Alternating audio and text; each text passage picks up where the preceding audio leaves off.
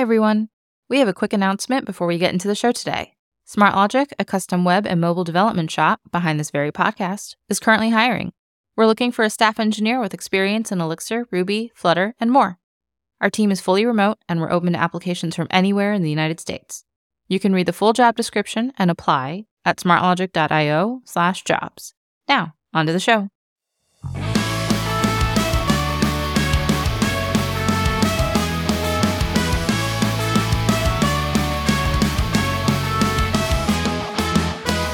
Welcome to another episode of Elixir Wizards, a podcast brought to you by SmartLogic, a custom web and mobile development shop. This is Season 10, where we are looking to the next 10 years of Elixir. We'll be talking with our guest about what the first 10 years might tell us about the future of Elixir. Hey everyone, I'm Owen Bickford, Senior Developer at SmartLogic. And I'm Dan Ivovich, Director of Engineering at SmartLogic. And we're your hosts for today's episode. For episode 5, we're joined by Mike Waud, Senior Software Engineer at SparkMeter, and Tony Winn, Lead Software Architect at Generac. In this episode, we're discussing the next 10 years of the beam on the electric grid. So, hello, Tony and Mike. How are you today? Hey, doing great. Hey, doing well. Good to see you. Awesome. Now, where are we talking to you from? Tony, which part of the country are you in? I'm in Tampa, Florida, born and raised. Awesome. Tampa, Florida. And Mike, what about you? I'm in Washington, D.C. For those of you who can see me on the camera here, there's a Capitol view. You can see I have a little Lego set of the Capitol. So I'm just down the street from you guys from Baltimore. That is excellent. Did you put that together? I did, yes. I did. That was me. Nice. That's awesome. Cool. So we're going to dig into the details of how your companies are using the beam to give us hopefully a more reliable energy grid. Before we get into that, for introductions here with Tony, we'll start with you. Tell us a little about your background, how you came to kind of get involved with Elixir and the electric grid. Yeah, totally. I've been programming for about 15 years. The first half of that was in the Ruby world. And then the last half, about 8 years, I've been doing Elixir. I was trying to think back what actually brought me into Elixir. And I think it was functional programming in general. I had been a big fan of Gary Bernhardt. He did a talk about functional core and imperative shell, and that started me down the functional rabbit hole. And then coming from Ruby, Elixir was an obvious functional programming language to pick up. So started doing it on the side and eventually got it brought into professional projects. Nice. And Mike, I know I see you frequently at meetups and conferences. Tell us a little about yourself as well. Yeah, sure. I originally went to college for electrical engineering. And as kind of happens, I ended up pretty quickly changing. And my first real job was sort of back-end software engineering. And I've kind of been doing that ever since. Everything from mobile to hospital devices. I worked at a think tank once at one point in DC. And that spanned PHP, Python, Ruby. Read Joe Armstrong's Erlang book early on. And I found it really interesting. And I tried to use it, and like the syntax was kind of clunky to me, and it wasn't easy to get it adopted. But I took away a lot of great lessons from that. And when I saw this position at where I'm at now at SparkMeter, I was really happy to come full circle, both on my degree in electrical engineering and then also on the Erlang and Elixir side of it. Awesome. Sorry to hear you had to move on from PHP and Python. Condolences. Oh yeah, we lament the PHP moving on deeply here. You know, you have to learn how not to do things first sometimes. Yeah, I've worked in the Wild West days of PHP myself for a couple of years, so happy to be in Elixir land these days. And Dan, as we were prepping for this episode, we were thinking through questions and things we'd be asking about here. You've had some interactions with electric grid or just fascination with electronic engineering in general? Yeah, fascination with power, I guess. Fascination with big systems.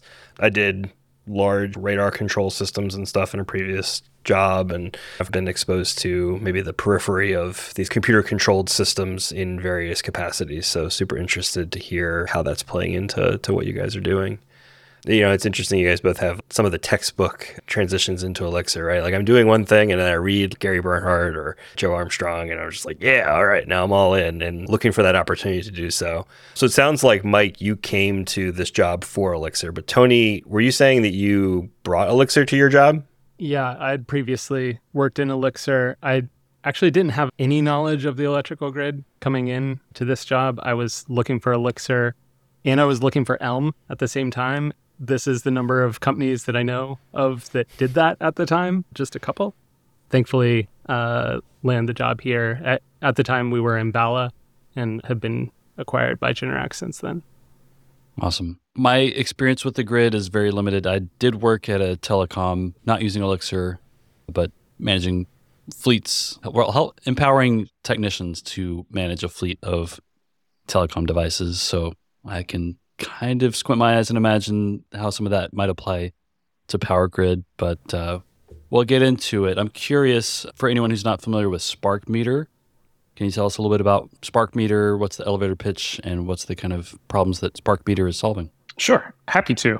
We have a really great sentence or two on our website, which totally escapes my mind. But I'm going to give you kind of the way I describe it, which is we kind of do three things. We make and sell smart electrical meters. So those will collect energy consumed, voltage, current, all that kind of stuff, transmit that wirelessly. It can receive data and do a couple things on the meter side as well. So that's kind of the first component, is this hardware component. The second is this software as a service to manage your grid. And a large chunk of that is also managing billing. And so that's the part that I work on the most. So that is communicating with these meters to get the data up to the cloud to our partners. So we provide this service to grid operators. Part of that is just getting that data to them. And then another large part of that is managing. So we operate in a lot of emerging markets, so primarily Africa, but really around the world. It's something like 30 or 50 countries we're in. So prepaid billing is very popular in these markets, and it's something people are very familiar with. It's really a great model for both our grid operators and for the end customer. So a large chunk of the SaaS portion is managing various prepaid billing models related to how people are consuming electricity. And then the third, we also offer some analytics. I don't work on that part as much, so I'll leave that be, but we have some pretty cool stuff coming out there. More on our website, or maybe, who knows, I'll be talking about this in the future, but that's the gist of kind of what we do. Awesome. So when we think of Internet things, Spark Meter is the Internet of meters, kind of? Yeah. All right. Awesome. I think when I'm driving around, I see a Generac generator every once in a while. So that's my introduction to Generac, but I'm sure there's a lot more to it than that. Tony, what is Generac? Yeah, absolutely. So we're traditionally a generator manufacturer. It's been around for something like 80 years, maybe. Don't quote me on it. But the leadership at Generac realizes that the clock is ticking on combustible engines to drive power onto the grid. We know in California and other places, it's just not going to be possible soon to be doing that. And so they're looking to transition into new technologies to be able to provide that resiliency back onto the grid. And so as our former company being acquired, what we do basically is capture flexibility in the grid and be able to give grid operators the power to harness that when they need to. So instead of building additional gas peaker plants or something like that, they can have programs with assets that different homeowners might own. For instance, you might have some kind of thermostat program where you agree to allow the utility to knock down your thermostat a couple of degrees for a certain number of hours, as an example. But we're basically a platform that can take all kinds of different assets. So it might be thermostats. Ecobee is a part of Generac now, for example. But it might be a battery manufacturer. It might be a smart meter. It might be anything like that. Okay, so when I turn on eco mode on a smart thermostat, it's getting some signals from somewhere that maybe it's time to dial the temperature up or down just a little bit to save a little bit on costs. Right. And in aggregate, that can be huge for the grid at that moment. Interesting. And I imagine grid support also is increasingly relying on batteries and other types of backup power. Yeah, batteries are awesome, right? Because there's always capacity in there and you can plan. You can go ahead and do some pre-charging when there's lots of capacity. So as much as providing additional capacity is certainly an issue, as we get more and more solar penetration, we see in places like Australia where they have overproduction kind of all the time, and you don't want that falling on the floor. So if we're able to capture that and use that at other times, it's really powerful. Right on. So I'm kind of curious. Of course, we're an Elixir podcast. I love Elixir. I'm pretty sure Dan loves Elixir, and I think you guys are probably also at least somewhat fond of Elixir. But Elixir hasn't won the world on everything yet. What's the more common tech stack? What are people in the grid space more commonly using? I don't really go to the conferences where I would meet those folks. I think I'm stuck in Elixir land. My general impression is probably C or C++, but I don't really have the expertise to speak to that. That's my general assumption. Not being in the system, it sounds right to me. What about you, Tony? Yeah, I would say the typical setup is pretty atypical. And a lot of that is there's been a lot of growth within the last few years. And so there's a lot of different startups making different bets on different technologies based on what they feel like is valuable on the grid. Like we are valuing concurrency and reliability. As a result, we're choosing Elixir. There's other places that are saying the cloud's the future. What's the most cloud native language that we can use and get developers in? And so they're doubling down on that. Obviously, a little bit of a different space in the hardware world, like Mike's talking about, but it's pretty across the board what kind of languages we end up running into and integrating with. Are you seeing that cause integration issues and things when most people probably think about their power supply, their company, the outlets, everything, it all feels pretty antiquated and not necessarily on the cutting edge. I think about these old command and control systems and things like that really weren't designed for or made to be secure with cloud infrastructure. And you hear fear mongering around the cloud and the grid. Do you see bringing these, like you said, cloud ready, highly networked technologies to this environment as a challenge, or has it been so hungry for a solution that it's working out? Yeah, from my perspective, it really depends on the customer and their use cases and what potentially they might be opening up and doing it. So we have some customers that are very, very conservative on it. Elixir's portability can help us here, where we can deliver you software that you can run off the cloud, right? We don't have to integrate with 1,000 different cloud services to give us our queues or whatever else we need. So that's been really powerful for us. There are certainly very conservative organizations. There are more organizations that are more cutting edge. And so it starts to be a bit of a science project. Are you really invested in this? Because what you're talking about is huge. Within all organizations, there are these people that are dreamers and forward looking, and they're trying to get this done. And then there are going to be folks that are going to realize the risks that are there, and obviously regulatory environment and stuff like that. So it really just depends on the type of project and type of integrations that you're dealing with. A lot of those old school systems are going to be there for quite a long time. Yeah, I think it's super common that, you talk to enthusiastic young developers, right? And the idea of something having even a 10-year lifespan, much less much longer, is not something a lot of people can wrap their head around. So building for that environment brings a whole nother kind of set of complexity and challenges and things to consider when you're making these types of decisions. How about you, Mike? Anything with your customers, anything you can share as far as what it's like trying to bring this technology to that space? Yeah, it's interesting because we are kind of all over the map, literally. We do have some relationships in the US and then in the rest of the world. And technological sophistication really can vary, where there are still plenty of places in the US doing some processes by spreadsheet.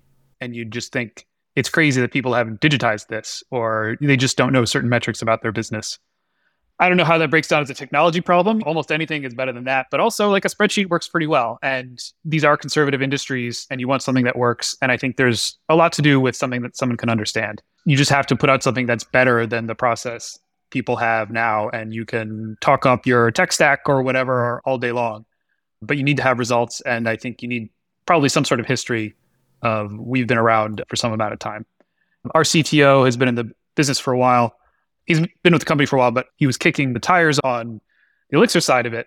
And I said to him, you may not have heard of Elixir, but it's Erlang and it's the beam underneath. This isn't new technology. This is something that's been around a while.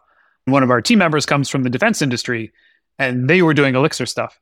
People hear Elixir, they think, oh, it's new. But no, this is built on just really, really proven, very solid fundamentals. It's so helpful to have that narrative when you're talking to folks too, to say the telecom industry was built on this. This was the use case. You're familiar with it. We have case studies from it. We're able to harness in, this is tried and true, battle tested, but also be on the cutting edge of what's going on in new software patterns. So it really feels like the best of both worlds here. Right. So the history of the beam is a big deal then for you. And Tony, you mentioned specifically, if I'm a reluctant to embrace the cloud company and someone offers me a single binary that kind of has all those microservices rolled in, like you said, you don't have to bring a separate queuing solution, all these things, like there's an advantage. I was curious, are there any other OTP beam features that help you sell it beyond those two big ones? I would say the reliability, the concurrency as a first-class citizen and how we're delivering and writing our software, the ability to spin up clustered instances of these things to horizontally scale to the need. Because a lot of these things at one moment might be not consuming very much at all, but then there's an issue on the grid and you need to be able to react quickly to that and scale up to it. Those are the kinds of things that I think about when you're trying to sell that to an organization. Are you saying that something might go wrong? Like some machines might go down and you might not expect that? Absolutely. Some of the other OTP features that, of course, I'm in the web-facing world most days. So I'm typically thinking of caching and using ETS, and maybe someday I'll have an app that gets hot reloaded. Are you using some of these other features like hot reloading or ETS, amnesia, DES, or anything like that? Yes. So we make pretty heavy use of ETS for caching data in our apps. We're not using the hot reloading feature. We're basically using Docker containers and then having a blue-green handoff of the state as we're upgrading. And then, Mike, what's the story at SmartMeter? OTP everything or OTP nothing? We OTP a lot. We run Elixir on our... So I didn't mention it, but all these electrical meters talk to a central nerves device. So we run nerves, so Elixir, on a device in the field, which is a whole thing. And then we also run Elixir in the cloud. So the two talk to each other. On the device side of it, having all of these features of being able to do queues and caching if you need it. We use ETS for a couple of things, but of course, ETS is kind of in the background of a bunch of other things. Being able to do everything pretty much in Elixir is really useful. And a lot of these systems, when you have the handoff from one system to another, that is often where you get a lot of weird things. So not having to do that is certainly very helpful. And you get all these other kind of interesting benefits of like firmware size. We're not including Redis or something. So when you go to do a firmware deploy, it's one less thing we have to send to a device. Also, our hardware is single core, but we have this great concurrency model where we don't even have to think about it. Sometimes it's silly, the things I think about, I don't know what this computer thinks we're doing, where we're doing all these things in parallel, but then we're trying to like force single threading sometimes. It's just, it works really great. And kind of like you hinted at, things go wrong or there are always kind of surprises on the device. Elixir really is able to handle spikes in traffic pretty well, or there are a lot of ways to think about how you deal with what your traffic patterns are. You mentioned Redis and firmware. Without Elixir and nerves, can you describe, do you have an idea of what would the alternative be? Yeah, it's interesting. There's kind of the like C, C++, much closer to the metal folks there. And I've heard from some folks who've switched to nerves. And that's really interesting just because there's, I don't know what you call maybe more modern techniques. I don't know. Unit testing is much easier to do. Being able to bring this up on your host computer. If you go to the nerves podcasts and documents, you get some really good information there on that. So that's kind of the C and C++ versus Elixir world. And just the idea that you can spend more time on your application logic and being productive, and you can take advantage of the concurrency model. So there's that. You can still run Python or JavaScript or something on these devices. I've seen people do it. I've run Python on devices myself. And that can work fine. You probably need Redis or something for your queue. That's probably the biggest thing you need. Maybe some other orchestration kind of helping stuff out there. I think anecdotally, I've seen Elixir be faster there, and having the compiler always helps. All the benefits we talked about, the concurrency, it's a great fit for devices. Fault tolerance and really the supervision trees, both for handling when things fail, but then also for system bring up and encapsulating where things are and limiting the blast radius is very helpful. Awesome. I see a lot of vigorous nodding from Tony. I imagine you're seeing some similar benefits if you're using nerves as well. Yeah, no, we're not leveraging nerves on our side, but certainly seeing all those similar benefits to server side, trying to be able to react to grid needs quickly. And yeah, limit failure because devices are going to do weird things in the real world. Right. I imagine observability is also, I want to say easier. Maybe it's not easier per se, but maybe you have more flexibility, or maybe it is quicker to get observability into these running systems. Is that fair to say? For us, we've definitely started leveraging a lot of the telemetry hooks that are provided in different libraries now. So that's kind of been huge for us to get reliable metrics on what's happening on our system and not feel like we're getting in the way of our code as we're doing it. So that has been huge from us from a Beam feature set. But yeah, there are times you're going in and you're hooking up to an observer and seeing what the heck is going on these processes right now. Yeah, same. We use telemetry a ton. And it kind of speaks to, there are some solutions in the Elixir world that have just kind of won. And that's very nice that there certainly are competing projects for things and competing tools, but OTP gives you great things with registry and ETS. And then knowing that telemetry is kind of the solution with a couple of variations depending what you want to do for reporters and backends is really helpful. Yeah, Owen and I were just talking about that a bit earlier today, about seeing people move from Bamboo to Swoosh, or in some cases, when we're talking about a solution, there's kind of a moving target. But I think something that I really like about Elixir and OTP in general is that it brings tools that then you can leverage. And I think, Tony, that's kind of what you were saying with it's a good solution because it brings all the tools with it, and we don't have to package other things in there. Mike, I think you're saying similar things from a nerve standpoint. So I think something I'm really curious on, and I think Tony kind of answered this because it sounds like Elixir's not necessarily running on like the battery array that's sitting on the grid somewhere, but more in the cloud. I really want to know, if my grid provider uses either of your company's solution, how close to my house is the Elixir? Is it in the box on the side of my house? Is it on some distribution point? How close can I get the Elixir to where I'm sitting? Can you reach out and touch it? I want to reach out and touch it. Definitely not for our solution, right? We're deploying to your region as close as we can, but we're not necessarily providing this on the device. So Generac, obviously, like I said, Ecobee is a part of this. They were acquired within the past 2 years or something like that. So I don't know what their solution on the hardware side is, but they've been around a while. It's probably not nerves at this point, but at the end of the day, we're integrating to their APIs and sending those messages as quick as we can. And Mike, how close is Elixir to the outside wall of my house? To our customers, we're within a kilometer, I'd say. So very close. That's cool. Unless you live near US East 1 or something, that's probably pretty close to the Elixir compared to most people. Yeah, we are very close to the users of our technology. And, another important thing is one of the nightmares of working in IoT or devices is this truck roll where you just can't contact your device and you have to send someone out. And that can be very expensive. No one wants to do it. And it's still scary, but Elixir and Nerves has given us a lot of ways to kind of prevent that. And that's been a big way to help us sleep at night. Interesting. So are these remote meters connecting, I guess, through wireless cell signal towers, that kind of thing? Or do they have some other kind of connection, if you're allowed to say? Yeah, sure. Definitely. So we have a proprietary mesh wireless protocol that the meters talk to themselves and then eventually talk to this Nerves device. And so the Nerves device talks to those, does its thing, and then it talks typically over cellular to our servers in the cloud. That's the gist. Yeah, the data gets back to home base one way or another. Yep. And so dealing with your device goes offline. Well, why is it offline? Is it because the internet's out? Is it because the power went away? Is it because I wrote some bug 2 months ago that is finally now getting uncovered? Being able to bring this up locally and replay some scenarios or some of the telemetry and monitoring and metrics, that's really helpful for diagnostics.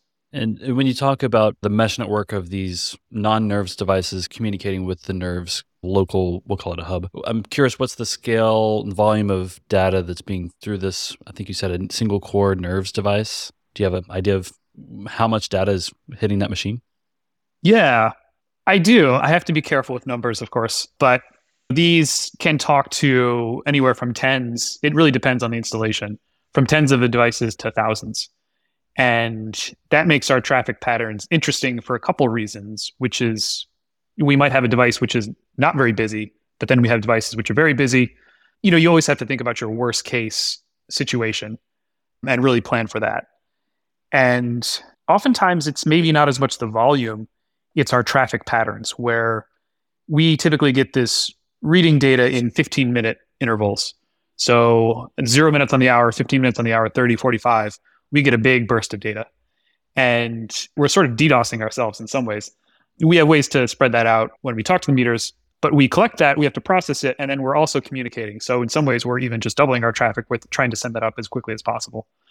So that's where things like the scheduler is really nice, where if I know, even if this is coming in, but then the cellular modem needs to have some question or there's some other thing that goes onto the device, like the scheduler will just handle this and make sure everybody gets a reasonable amount of processing time.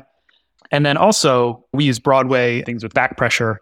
and having this idea of, well, even if we have a large queue of things, we can just process that as it goes in with the rest of the system. Awesome. So, and I'm thinking about, so let's say a blog, your traffic gets bursty if you go viral, right? Like you write the world's most excellent blog post and then everyone wants to go read it. So you're hitting your site. Maybe you're deployed to multiple regions or not. And if you're, I don't know, like a ticketing company or a sports company, like you're getting hit at different times based on events that are happening relevant to your system. Your companies are more, your traffic seems like it would be more dictated by weather. So let's imagine a storm comes to town and it's rolling through some Generac devices. How is your device network impacted? What do you see through the Elixir system when that happens? Yeah, totally. And this is a place where Elixir has a pretty big advantage over some of the cloud solutions out there because like you were talking about in the blog example, it's like you start a ramp so you can start preparing and know like, hey, this is happening. And that's not necessarily what a grid need looks like at all. It's like absolutely nothing. There's tumbleweed coming down the fiber. And then all of a sudden we need tons and tons of throughput to get the messages out to all the devices. And it might be really, really quick control. So having a system that can be built for that doesn't have some kind of burst limits and when you can bring up scale, granted, you need to have those servers running and ready to go to be able to handle that. I think it's a pretty big advantage on Elixir being able to handle that kind of scale because the cloud internet isn't really built for that kind of situation. They're more built towards the blog that's picking up speed kind of scenario. All right, Mike, when a storm comes to the Spark meter mesh, how is your day affected? Good question. For us, it can be something along the lines of we have a couple systems that were offline and all of a sudden they come online. So maybe there was some maintenance done and that was why our devices were offline. So our stuff is probably more human caused or there's internet or device weather patterns, maybe we'll say. But that certainly happens. And like I said, dealing with a lot of the back pressure, Elixir gives us some of that. We put in some things additionally just to make sure that one noisy device doesn't really ruin the party for everybody else. So definitely things to think about there. So we talked about the regulatory nature of this and the demand change of sources of power, being able to handle fluctuations in power, the unpredictability of the world, and how that impacts the business. Given the reality that you both see in the future of your business and the work that you need to do with Elixir, what do you want to see? What would be helpful? What are you hoping comes down the line? If you were core committing, what things would you want to add? Is there anything you think you need that you don't have today? There's a lot that I'm very thankful that I have. And when it came out, I didn't know that I needed it. I think the Elixir core team has been really good at getting to the heart of abstractions and creating the right, really powerful abstraction that just works and handles a bunch of use cases. The more and more the engineers that I work with can be good Elixir developers that are harnessing things in Elixir standard library and known best practices instead of us inventing new wheels on our side. We were mentioning Broadway and Gen Stage. Those have been huge abstractions, and that's not something that someone needs to teach all of the developers around them why this is important. It's within the community and it's talked about and people have their own experiences with it and are able to share it, and it's going to be useful the next place you go. And we're going to have people that come in that already know it. Those kinds of things are really huge for us. I think further maturity on tooling and distributed Elixir kind of things would be really helpful. I'm thankful for Horde and the work that's gone into it. I think that we've got more work to do in those kinds of situations to set ourselves up for success in a distributed Erlang environment as we move forward. There's a lot of power there for us to be able to leverage, and it can get complicated and tricky real quick. And so I think that there's some room for some really good abstractions there. We've already got some, but would love more of that. Oh, Tony, I'm so glad that you answered it that way. I'm so glad that I was on this episode. I'm thinking back, into the first episode and spent all week trying to think, what do I want to see? What have I enjoyed about this? And I think, Tony, what you just said, it makes some things that, because of the abstraction, they're more accessible. More accessible to the team, more accessible to try out, more accessible to deploy in the field without a whole lot of like pomp and circumstance around it. And yeah, maybe it's hard to predict what's going to come down the line, but when it gets in there, you know that it will be usable, that it will open up advantages that you didn't have before. And that's what's really exciting for me about the future of this language and what we're sitting here seeing on the horizon. Mike, do you have thoughts on the same? Yeah. In some ways, I feel like the beam was so far ahead of things, and then the world caught up in the cloud. And I think there's still a lot of opportunity to do things in the beam.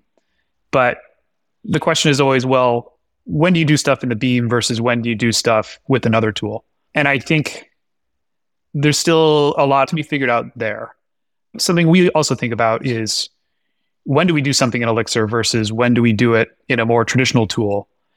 And how do you bring up either people who aren't experienced in Elixir or junior devs? And how do you make this so you don't have to have 5 years of Elixir to understand how something works? And so I think there's a really good balance there. And if you are an expert in Elixir, you say, oh, well, of course, it's just this type of supervisor and this supervision tree here. But to somebody else, they might say, well, why didn't you just use SQS or something? So I think part of it is just getting the patterns of how do things work well in the cloud or on a device, and where is the natural handoff between a lot of capabilities of the beam, or where the beam can really outshine. How do we make sure that we're telling that story? Totally agree there. I like that the core team has embraced these other systems. Like Broadway, we've got a pattern for interacting with SQS. It's like, you want to play with SQS and Elixir? Here you go. Go and do it. So creating those easy and known seams between these tools that are emerging, that have lots of great qualities to them, that we can easily be able to hook into and leverage the best of what's out there. I think that that's huge. So certainly Broadway, we harness some Nebulix, where you can create an adapter basically that says, hey, this day is actually going to be on Redis, but it could tomorrow be in Ets, and it doesn't really matter. We've got a good abstraction between it. We can interact with it. We know what's going on. I think Elixir further embracing all the cool stuff that's going on in the world has been really helpful for us. It's always good to hear. And of course, the season theme for season 10 is, the next 10 years of Elixir. With the grid, in our generation, we're expecting a lot of change to happen over the next 10 years, not only with Elixir, but with the electric grid itself. I'm curious, kind of between both of you, like, what are some ways that you're seeing the grid change and how you think it might change in the next 10 years if we were to come back in 2033? And how Elixir might evolve with the grid as you're using it. I think the biggest thing is that generation is going to be more and more distributed, right? We've been centralized for a long time in our generation of energy for the grid. And so now it's distributed, which is great from a resiliency standpoint. There's not just one big power plant somewhere that's doing it. And obviously the sources of the energy are going to be a lot more healthy for us and further generations. So it's great. But it's a lot simpler problem when you've got like a knob at one place that you can just turn and say, more energy, please. Pump more coal into the furnace or whatever you're doing there. It's a lot more difficult problem. And the grid, hopefully this is obvious from this, it always needs to be in balance. We always have to be producing exactly as much as we're consuming. And so when there's generation that's spread out, it takes some technology solutions to be able to figure out how to make that happen. Yeah, I think Tony hit the nail on the head. We're seeing a change in supply and demand at the same time for decades. And it's very exciting. It was one of the things that really appealed to me about SparkMeter was it was this intersection of energy, developing world, Africa having such a large population growth, and all these changes. As in the developed world, electricity is changing. More and more people additionally are getting access to electricity, and better access to electricity, where there are still plenty of places where it's common to have blackouts through the day. So whether that is some sort of battery technology, which then helps to smooth that out, whether that's additional monitoring to say, hey, your blackouts are caused by this thing over here. It's really a kind of across the board between, we have all the solar and wind, but nowhere to store it. When is this technology coming along? To, we have all these people who are now using electricity. How do we make sure they're getting it and in a way that doesn't increase our emissions? Right on. And I'm also thinking of, in a past life, my concern was mostly, is the line in the air or underground? Because that tells me whether I'm about to have a bad day or not. When I was doing tech support, if the cable was in the ground and a storm would come through in certain parts of the country, that state was going to have no power for a couple of days. And if they were in a more like buried line kind of area, it was usually a little bit more resilient to, any kind of climate events. ironically, for today's topic, like off-grid is becoming more of an option as well. If you have solar and you have some battery on-site capacity, then you may not necessarily need lines connected directly to your house. I think the use case right now is you live out in the woods or an island somewhere, and that's a little bit more high-tech now that you can be electrified. Are there other lessons worth learning from other parts of the globe as they become connected, either in a grid or off-grid kind of way? Definitely, as I was talking about solar penetration being a lot ahead of us in Australia and Europe and things like that, dealing with the overgeneration in the middle of the day, having regulations on what to do during those times of the day, because overgeneration is just as big a problem on the grid as not producing enough.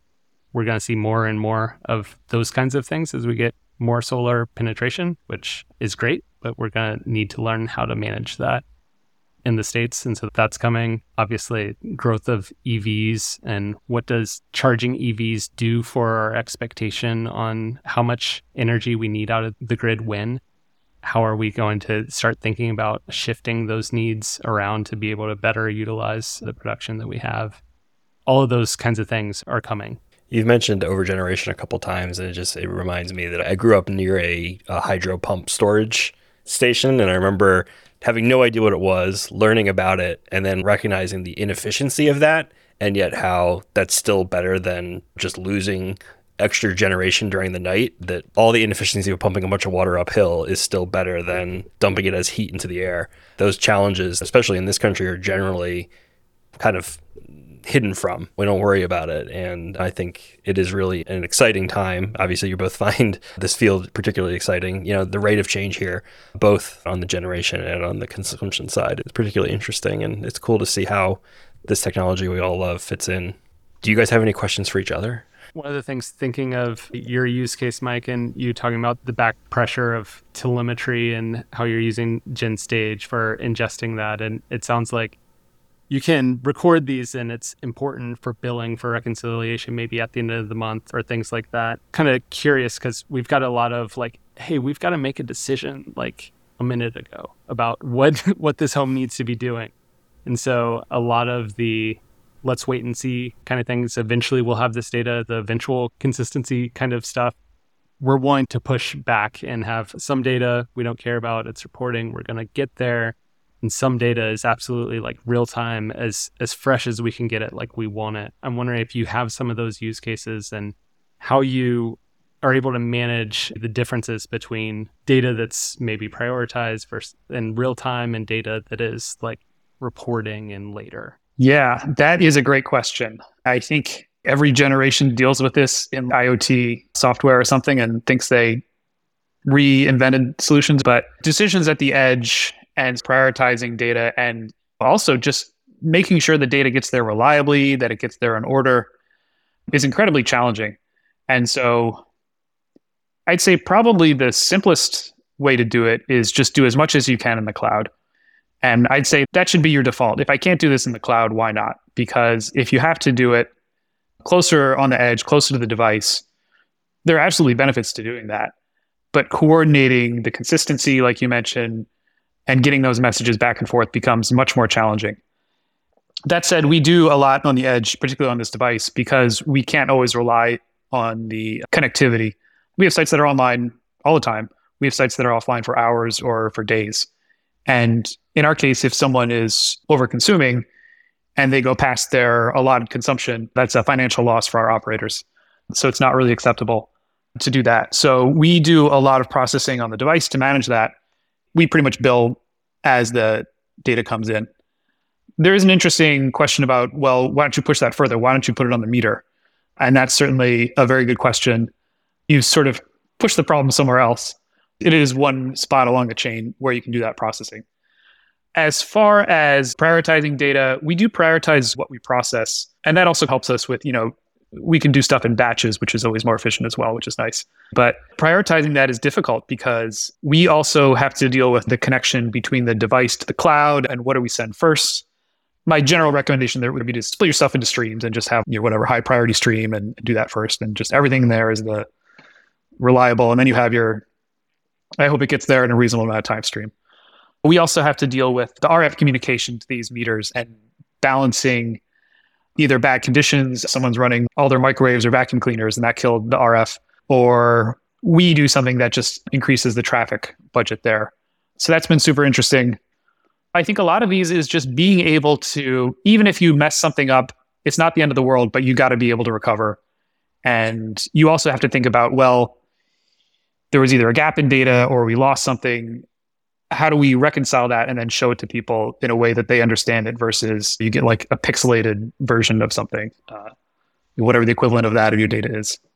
Awesome. Before we unplug and plug it back in for this episode, or that pun failed so bad, we're gonna have to delete that one. Are you trying to power it down? Before we unplug it and plug it back in, yeah, that's not gonna work. Have you tried turning that pun off and on again? All right, now it's got to stay in just because Dan saved it. All right, so before I shame myself with another bad pun, are there any final plugs? I'll start with you, Mike. Do you have any final plugs or asks for the audience with your side projects or Spark Meter? I'd just like to say a big thank you to all the open source contributors. We rely on a ton of that, both on Elixir and certainly on Nerves, and we wouldn't be here without them. So big thanks to everybody there. Yeah, I would definitely echo that. We definitely wouldn't be where we're at as a company. We wouldn't be solving as interesting of problems if we didn't have these really powerful abstractions that we're able to leverage. So super grateful to the community, both for the work of creating them, but also the great work of communicating and building the community of folks that knows how to leverage these tools. I'm right there with you. Awesome. Well, I'm going to go to pun detention, and thank you both for joining us. Thanks for having me. Thanks, Owen. Elixir Wizards is a production of Smart Logic. You can find us online at smartlogic.io, and we're at smartlogic on Twitter. Don't forget to like, subscribe, and leave a review. This episode was produced and edited by Paloma Pechenik for Smart Logic. We'll see you next week for more on the next 10 years of Elixir.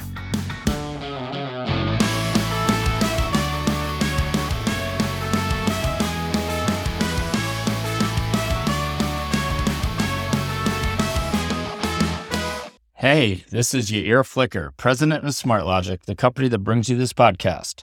Smart Logic is a consulting company that helps our clients accelerate the pace of their product development. We build custom software applications for our clients, typically using Phoenix and Elixir, Rails, React, and Flutter for mobile app development. We're always happy to get acquainted, even if there isn't an immediate need or opportunity. And of course, referrals are always greatly appreciated. Please email contact@smartlogic.io to chat. Thanks, and have a great day.